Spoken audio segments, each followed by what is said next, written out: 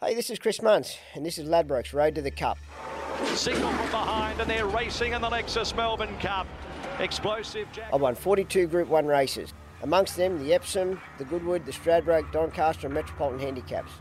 I won the Caulfield Cup. Descarado won the Caulfield Cup for Gay. The Cox Plate. Savabeel, 3/4 of a length, the fields of Omar. Golden Slippers. Proud in front, and Proud wins the slipper for Chrissy In Muntz. the lead up to Australia's greatest race, I'm going to talk to some of my best mates who have all played a part in the race that stops a nation. There'll be some great stories and memories from some of Australia's best jockeys and trainers who have all played a part in the world famous race. On today's show, I'm going to talk to the First Lady of Racing, Mrs. Gay Waterhouse. How are we? We ready to rock and roll? Yes, we're always ready to rock and roll with you, Mrs. Waterhouse. How are you? Oh, I'm very well, Mr. Muntz. Very well. Alligator Blood, the Gator's going to do it today. Alligator Blood's won at 3/4 of a length.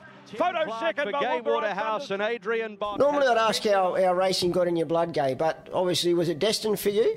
Well, in my blood, I suppose if you're born and your father, the sire of the filly, is a champion Australasian trainer, and you sit opposite him every day of your life having your brekkie before you go to school, it's very, very hard not to have it ingrained in your DNA. And I could just imagine back in those days, like the stories that the great TJ would have come home and spoke about, not that you would have heard everything, but like the racing stories. For me, I would have been just glued to listening to him and soaking up like a sponge everything that he had to say. Well, look, it's funny, because he didn't so much come home and tell stories, but what was fascinating, and I didn't even realise at the time, because you're too young, when I sat opposite, he would be at the table every morning at 6:45, and he'd wear his dressing gown and his pyjamas and ready to go and have a little sleep after being at the track. And so he'd had a shower and he was looking immaculate. He'd sit opposite, and he would start bringing all of his owners. And they ranged from the Prime Minister of Australia, who at the time was Bob Hawke, to Robert Askin, who was our Premier of New South Wales, to Tristan Antico, and it just went on and on and on. And these leaders in business and, of course, leaders of the country were just the normal people. David Haynes, one of the great businessmen and men of Australia. These were all the people that he would ring because they all wanted to know about their horses, or they wanted to have a tip and they liked to have a bet. You know, they were the days. And, you know, he would ring and tell them every day. So we didn't have iPhones, you know, we didn't have emails or text messages.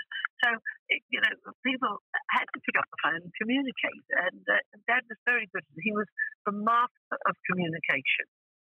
Well, he certainly was. I mean, he was one that sort of started all that, the process of communication to owners and stuff. But, I mean, a lot of people wouldn't realise, Gay, that you weren't keen on becoming a trainer. You actually wanted to become an actor when you were 15, and you went to England and studied over there. And what did you think of that, and how far did you get in it?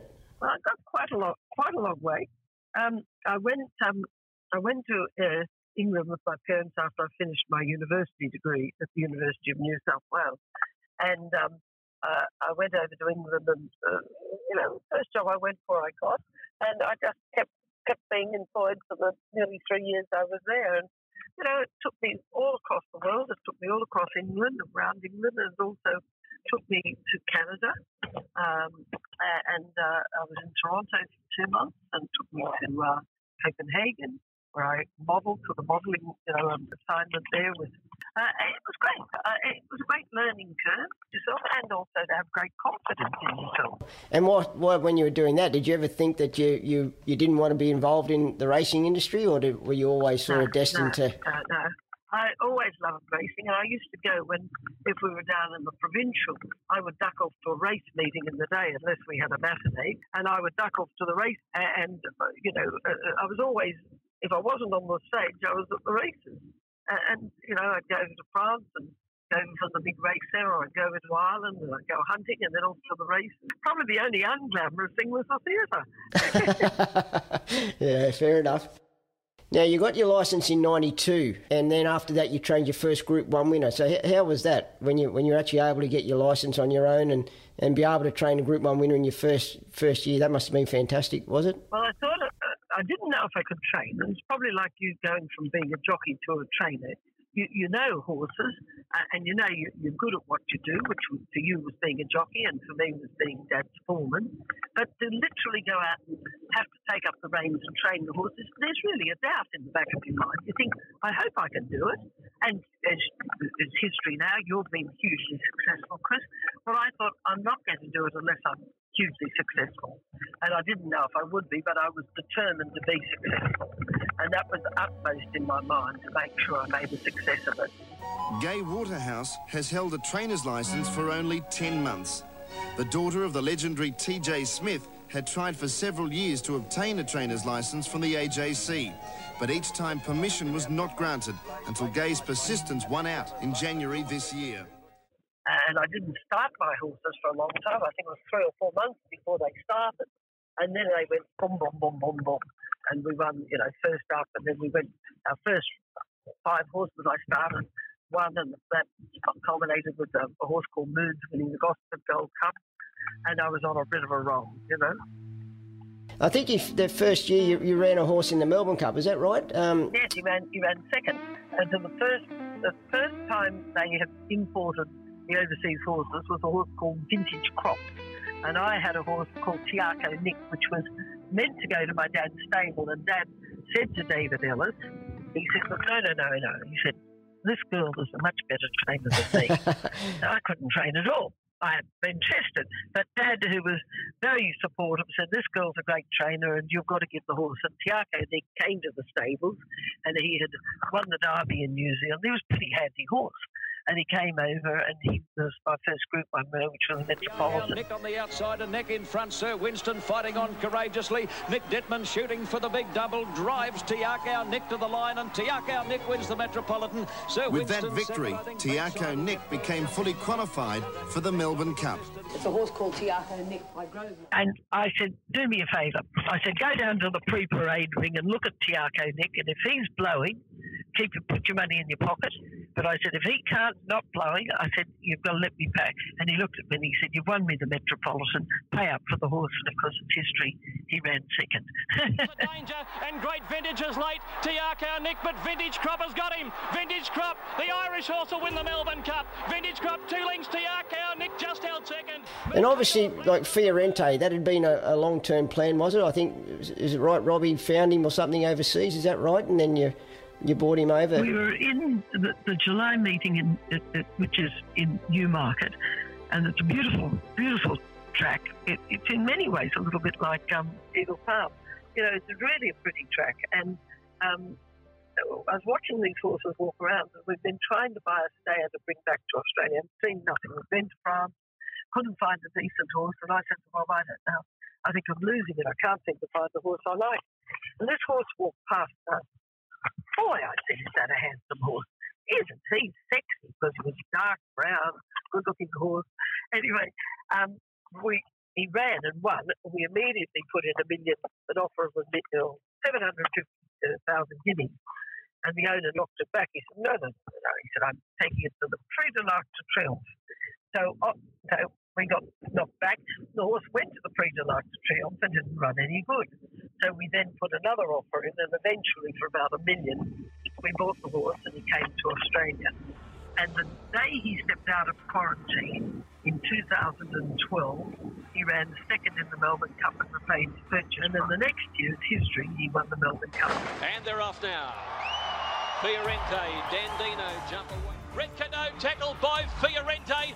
Mount Athos kicking back on the inside. It's Fiorente in front on the outside with Red Cano.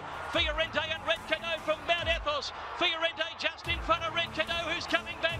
Fiorente by a neck. Oliver's lifting him. And Fiorente won the Melbourne Cup for Gai. Red Cano second, Mount Athos third.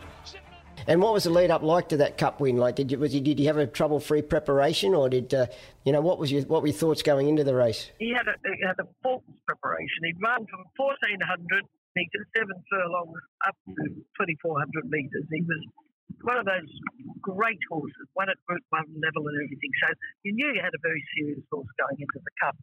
And on the morning of the Cup, I said to him, well, I don't think I can go to the races. I think I'm going to stay at home because I don't want to I don't want to let all the little people down because they're all expecting me to win the cup. And Rob said, oh, for heaven's sake, just go out and win it. He said, you'll win it easily.